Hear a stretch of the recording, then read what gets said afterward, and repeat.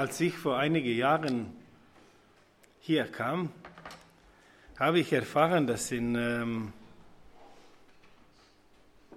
die Gemeinde Offenbach 2 Schuhmacher sind. Und dann einer hat mir gesagt, nächsten Sonntag ist Messe. Kommst du mit? Habe ich gesagt, oh ja, warum nicht? Und dann, aber Messe nicht für die neuen Schuhe, sondern Messe für das Material, was sie benutzen. Und dann, als ich reinkam, mir bekannt Gerücht, weil mein erster Beruf, ich bin Schuhmacher. Und dann habe ich dort ein bisschen geguckt, Leder, alles was da steht, alle Materialien habe ich geguckt, wie die Sache sich in den letzten paar Jahren entwickelt, dass ein Schuhmacher hat jetzt einfache Materialien, aber sehr gute Qualität. Und auf einmal stoß mir ein Mann und mein Bruder aus der Gemeinde sagt zu ihm, oh, hallo Živko. Das heißt, der Mann kommt aus unserem ehemaligen Land.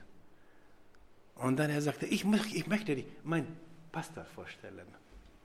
Und dann auf einmal kommen wir zum Gespräch und der Mann, der Živko, sagte zu mir, ich möchte gerne mit dir reden. Ich habe ein paar Fragen. Und dann sind wir draußen gegangen und er stellte mir eine Menge von Fragen. In einem Moment habe ich ihn gefragt, sag mir bitte, zu welcher Gemeinschaft gehörst du? Ach, sagte er, muss ich dir wirklich das sagen? Ich habe gesagt, ich möchte gerne das wissen. Ach, sagte er, oh gut, ich gehöre zu Zeugen Jehovas. Okay. Dann wusste ich, mit wem rede ich. Den ganzen Nachmittag habe ich mit dem Mann über viele verschiedene Themen geredet und dann stelle ich immer fest, alles, was ich sage, ihm interessiert das nicht, sondern nur, dass er etwas sagt. Gut, habe ich gesagt, okay. Dann haben wir uns nochmal getroffen und schon wieder dieselbe Geschichte. Dann ruft mich er später an und redet er mit mir über viele andere Sachen, aber schon wieder ist seine Rede dabei. Bei einem Treffen habe ich ihn gefragt, Živko, sag mir bitte, musst du das machen oder möchtest du das machen, was du mit mir tust?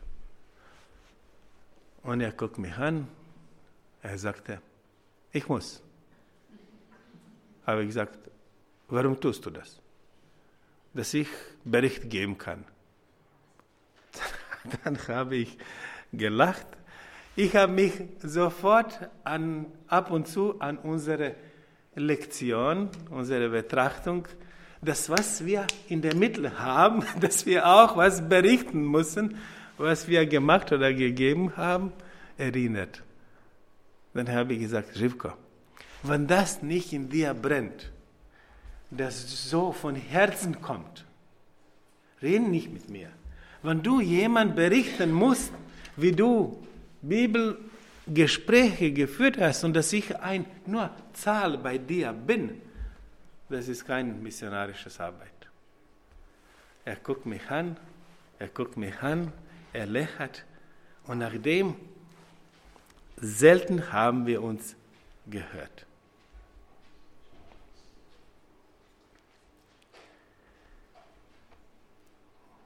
Zeugnis geben.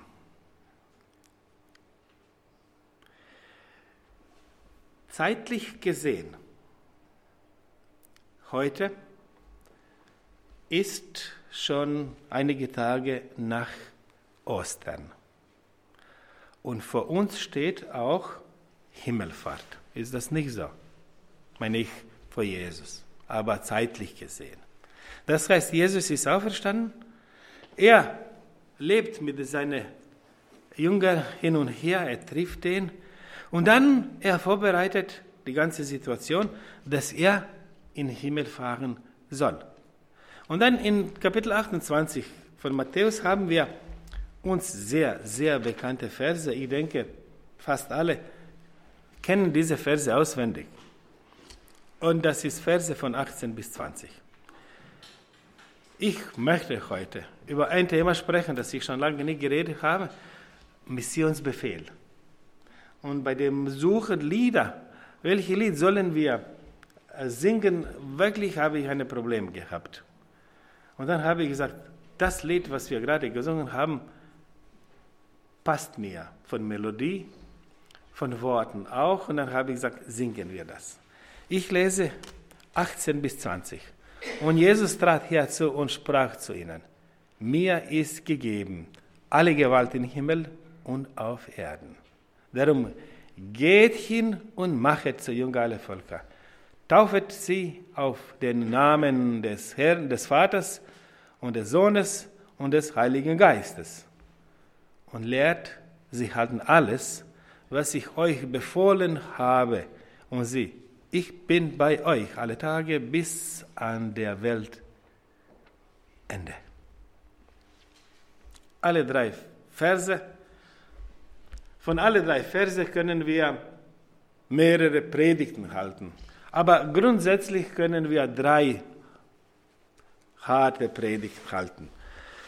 Was möchten wir heute machen? Ich möchte eine Einheit versuchen zu finden, dass die alle 3 Verse in die Richtung gehen, was ich euch sagen möchte. Jesus hat befohlen den Jüngern, dass die etwas machen sollen.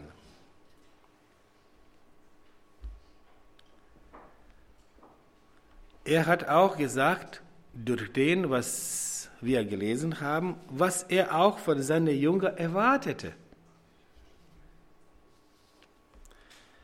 Das heißt, Befehl und die Erwartungen. Wenn wir das Wort Befehl nehmen unter Lupe und schauen wir in Altes Testament, dann können wir sagen, dass der Gott mit Propheten geredet hat, auch Befehle gegeben hat. Und dann haben wir zum Beispiel Jesaja berichtet und sagt, Gott redete mit mir. Oder Jesaja sagt auf andere Stelle, der Herr hat mir ein Wort gesandt. Oder auf andere Stelle sagt Jesaja, so spricht der Herr. Das heißt, Befehl ist da, mündlich. Und Jesaja hat das gehört. Jeremia sagt Folgendes. Des Herrn Wort geschah zu mir. Oder der Herr sprach zu mir. Oder so sprach der Herr.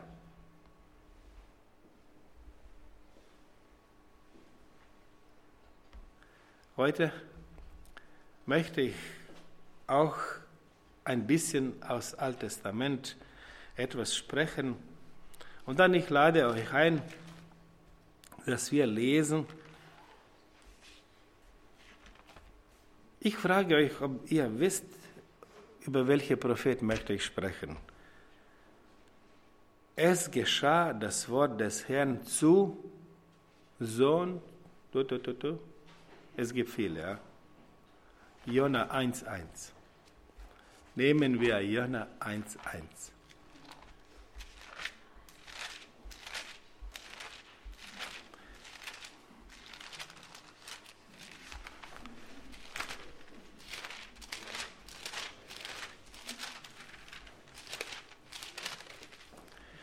Es geschah das Wort des Herrn zu Jona, dem Sohn Amittats.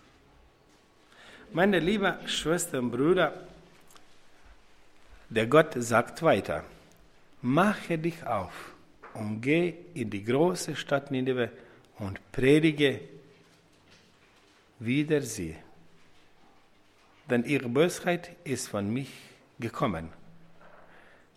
Das heißt, hier ist ein Befehl. Hier sagt der Gott, sein Prophet, ich habe einen Auftrag für dich und du solltest etwas Besonderes zu machen. Mache dich auf und geh. Wohin? Nach Ninive. Wow. Meine Lieben, warum hat der Prophet so reagiert, wie er das gemacht hat? Warum hat er das Wort Gottes gehört und dann sagte, tschüss, ich gehe meinen Weg, aber nicht deinen Weg.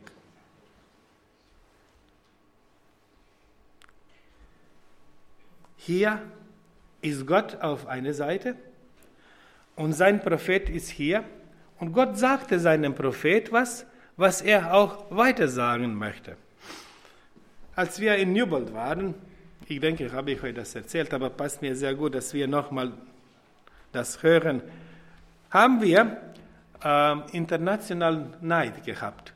Und dort, jede Nation präsentiert sich auf besondere Art und Weise. Das heißt, die können etwas vortragen von der ganzen Community, die können auch etwas von Essen kochen und vorbereiten, dass jeder kann probieren, wie die das in ihrem Land machen.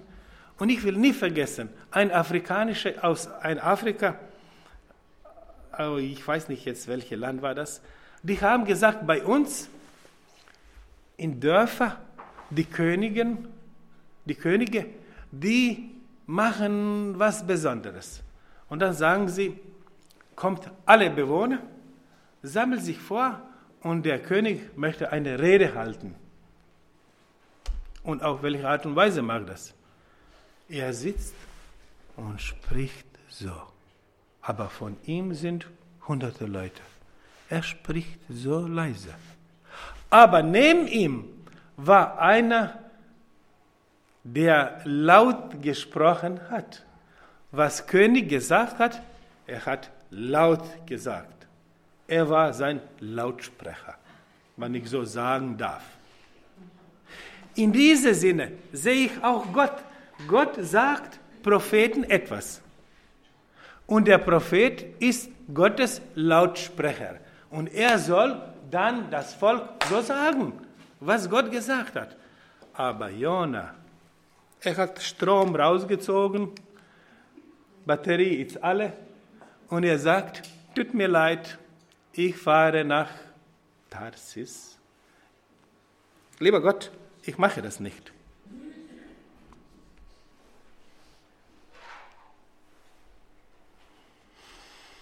Was hat Jona so schrecklich gemacht, dass er diese radikale Entscheidung getroffen hat?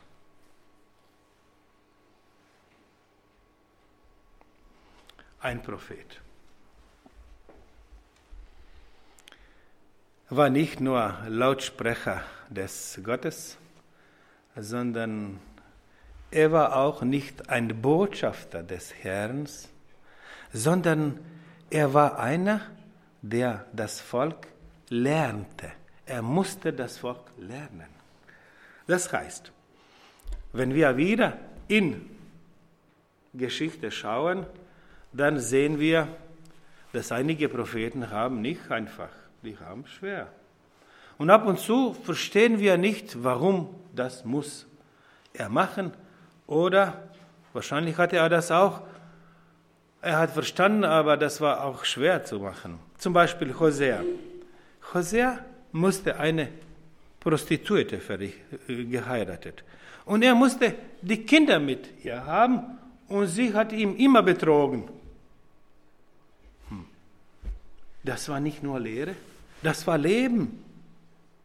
Und was Gott wollte dem Volk zeigen? Dass die genau so sind wie die Frau von Hosea. Oder Jeremia. Sagt Gott, Jeremia, mach ein Joch. Und du solltest den tragen so lange, so viele Tage. Was haben wir hier? Wir haben nicht nur Worte, sondern wir haben hier auch Taten. Und diese Taten waren nicht einfach. Und dann kommen die Leute und die haben gesagt, hier, Jeremia, ach, machen wir dich frei. Und die haben den Joch kaputt gemacht. Und dann Gott sagt, das geht nicht so. Jetzt machst du einen von Eisen. Dann muss er noch schwerer tragen. Jetzt sind wir bei Jona. Und Gott sagt Jona, geh in Nineve. Und was er soll in Nineve machen? Er sammelt die Volk, eine Rede halten, kurz Seminar und sagt, ich habe meine Sache getan, wir können jetzt Gabe sammeln und dann gehe ich nach Hause. Nein, Gott schickt ihm da, dass er etwas macht, im Sinne des Propheten. Das heißt, er musste auch dort sein, da leben. Er musste dort zeigen, wer Gott ist.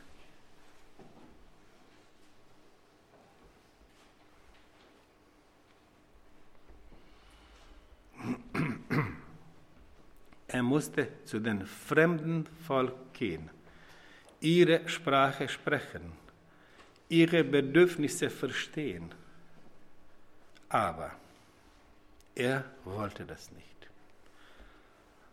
Und das Buch von Prophet Jona ist kurz, aber so gut und intensiv mit den Sachen, dass ich sehr begeistert mit diesem Buch bin.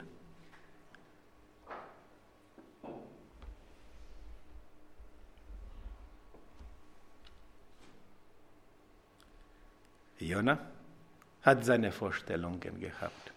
Jona sagte, die sind Heiden und wenn du den vernichtest, dann unser Land hat Ruhe.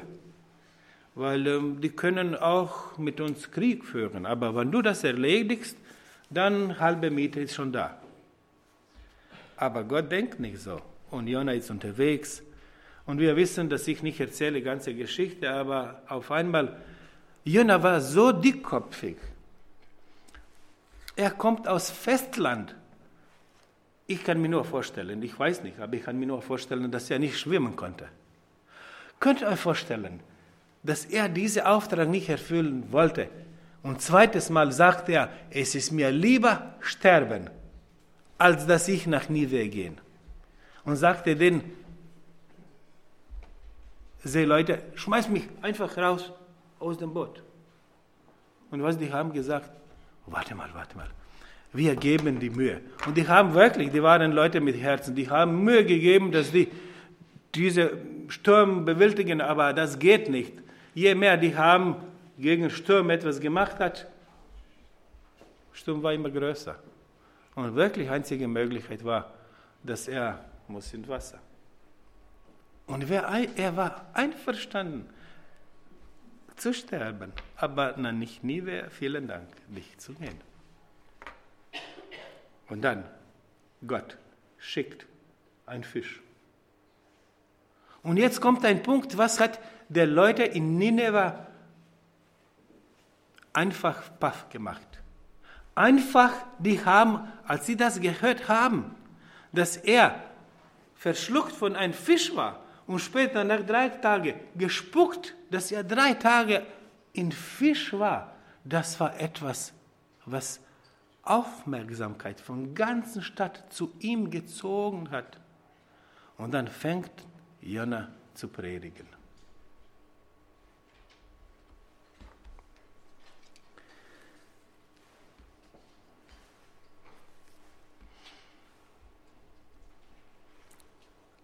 Missionsauftrag hat er gehabt. Einmal in einer Gemeinde, als ich über Missions geredet habe, kam eine Person zu mir und sagte zu mir, oh, lieber Bruder Jelic, wenn wir über Mission sprechen, dann versuch die Leute alles zu machen, aber nicht von Hause zu Hause gehen.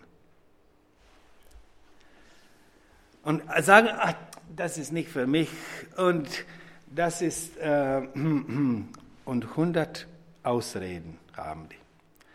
Aber diese Person kam zu mir und sagt, was du heute geredet hast, weißt du was, ich finde viel einfacher, dass wir von Haus zu Haus gehen.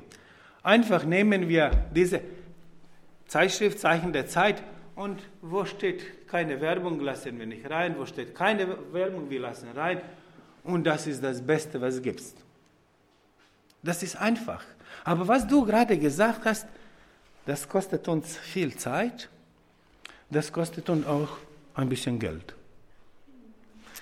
Dann habe ich gelacht, habe ich gesagt, du musst wissen, was du sagen möchtest. Wenn Gott kommt und wenn Gott sagt, ich habe dir einen Auftrag gegeben, was hast du damit gemacht? Sag ihm das, was du mir auch gesagt hast. Das heißt, wir haben einen missionarischen Auftrag. Und ich lese diese Verse wieder vor. Matthäus 28.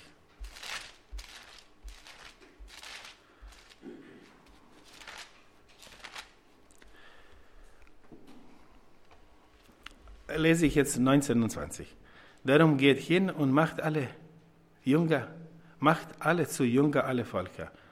Taufe sie auf dem Namen des Vaters und des Sohnes und des Heiligen Geistes und lehrt sie halten alles, was ich euch befohlen habe. Und sieh, ich bin bei euch alle Tage bis an der Weltende. Zuerst muss ich sagen, wir sind gesendet vor Jesu, vor Gott. Wir sind Apostel. Er sagt, geh hin. Wir haben einen Auftrag von Gott bekommen, mit dem, was wir machen sollen. Wie können wir diesen Auftrag erfüllen? Auf was wir in unserem Missionsauftrag sollen wir Betonung setzen? Was denkt ihr, was wichtig ist, von einem missionarischen Auftrag zu machen? Dass wir besondere Kräfte haben, dass wir Menschen gesund machen können? Ist das das Wichtigste? Oder ist das Wichtigste, dass wir alle, die wir treffen und predigen, taufen? Oder dass wir sagen, in unserem Auftrag, wir sind Jesu Jünger? Oder ist das Wichtigste, dass wir sagen, wir sollen jeder Mensch, den wir treffen, Jünger machen? Das heißt in diesem Sinne, wir sollen Bibelstunde geben, lehren, was in der Bibel steht. Oder sagt Jesus hier etwas anderes? Dass wir sollen Rabbi sein, Lehrer sein. Rabbi mit Schüler. Wenn ich zurückgehe wieder, jetzt im Neuen Testament, dann muss ich sagen, dass ein Lehrer hat seine Schüler immer bei ihm gehabt. Die waren da, die lebten das Leben, was er lebte. Und was war? Die haben gesehen, alles, was er erzählt hat, was er gemacht hat. Sie aßen mit ihm, sie gehen mit ihm, sie hörten ihn. Sie sehen seine Lehre in seinem Alltag. Er lebte, was er lernte. Das ist das, was ich verstehe unter diesem Auftrag. Und lehrte und halten das alles, was ich euch befohlen habe. Paulus hat das sehr gut verstanden. Und in 1. Korinther, Kapitel 11, Vers 1 sagt er so.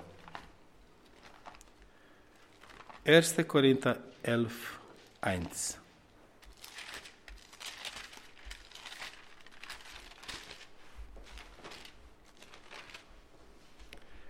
folgt meinem Beispiel, wie ich dem Beispiel Christi. Meine Lieben, was heute ich sagen möchte. Jesus hat uns einen Auftrag gegeben. Wir sind Apostel, wir sind Gesandten. Wir haben wichtige Sachen in unserem Leben, was wir den Menschen, die neben uns leben, zeigen, sagen und führen. Das heißt, Jesus hat uns einen Auftrag gegeben, dass wir die Lehre von den Menschen, die nicht Gott kennen, sind. Wir sind die Lehrer. Die sollen durch Lebensstil, durch Worten, durch Taten zeigen, wie unser Lehrer ist. Ich denke, auf diese Art und Weise können wir so viel Erfolg haben, wie der Jesus auch gewollt hat. Weil er hier gesagt hat, ich bin bei euch. Ich unterstütze euch. Und wenn ich über Missionsbefehl denke, für mich Missionsbefehl ist viel mehr als nur Lehre verbreiten. Es ist Lebensstil. Gott hilft uns, dass wir auch so machen, wie Jesus das gemacht hat. Amen.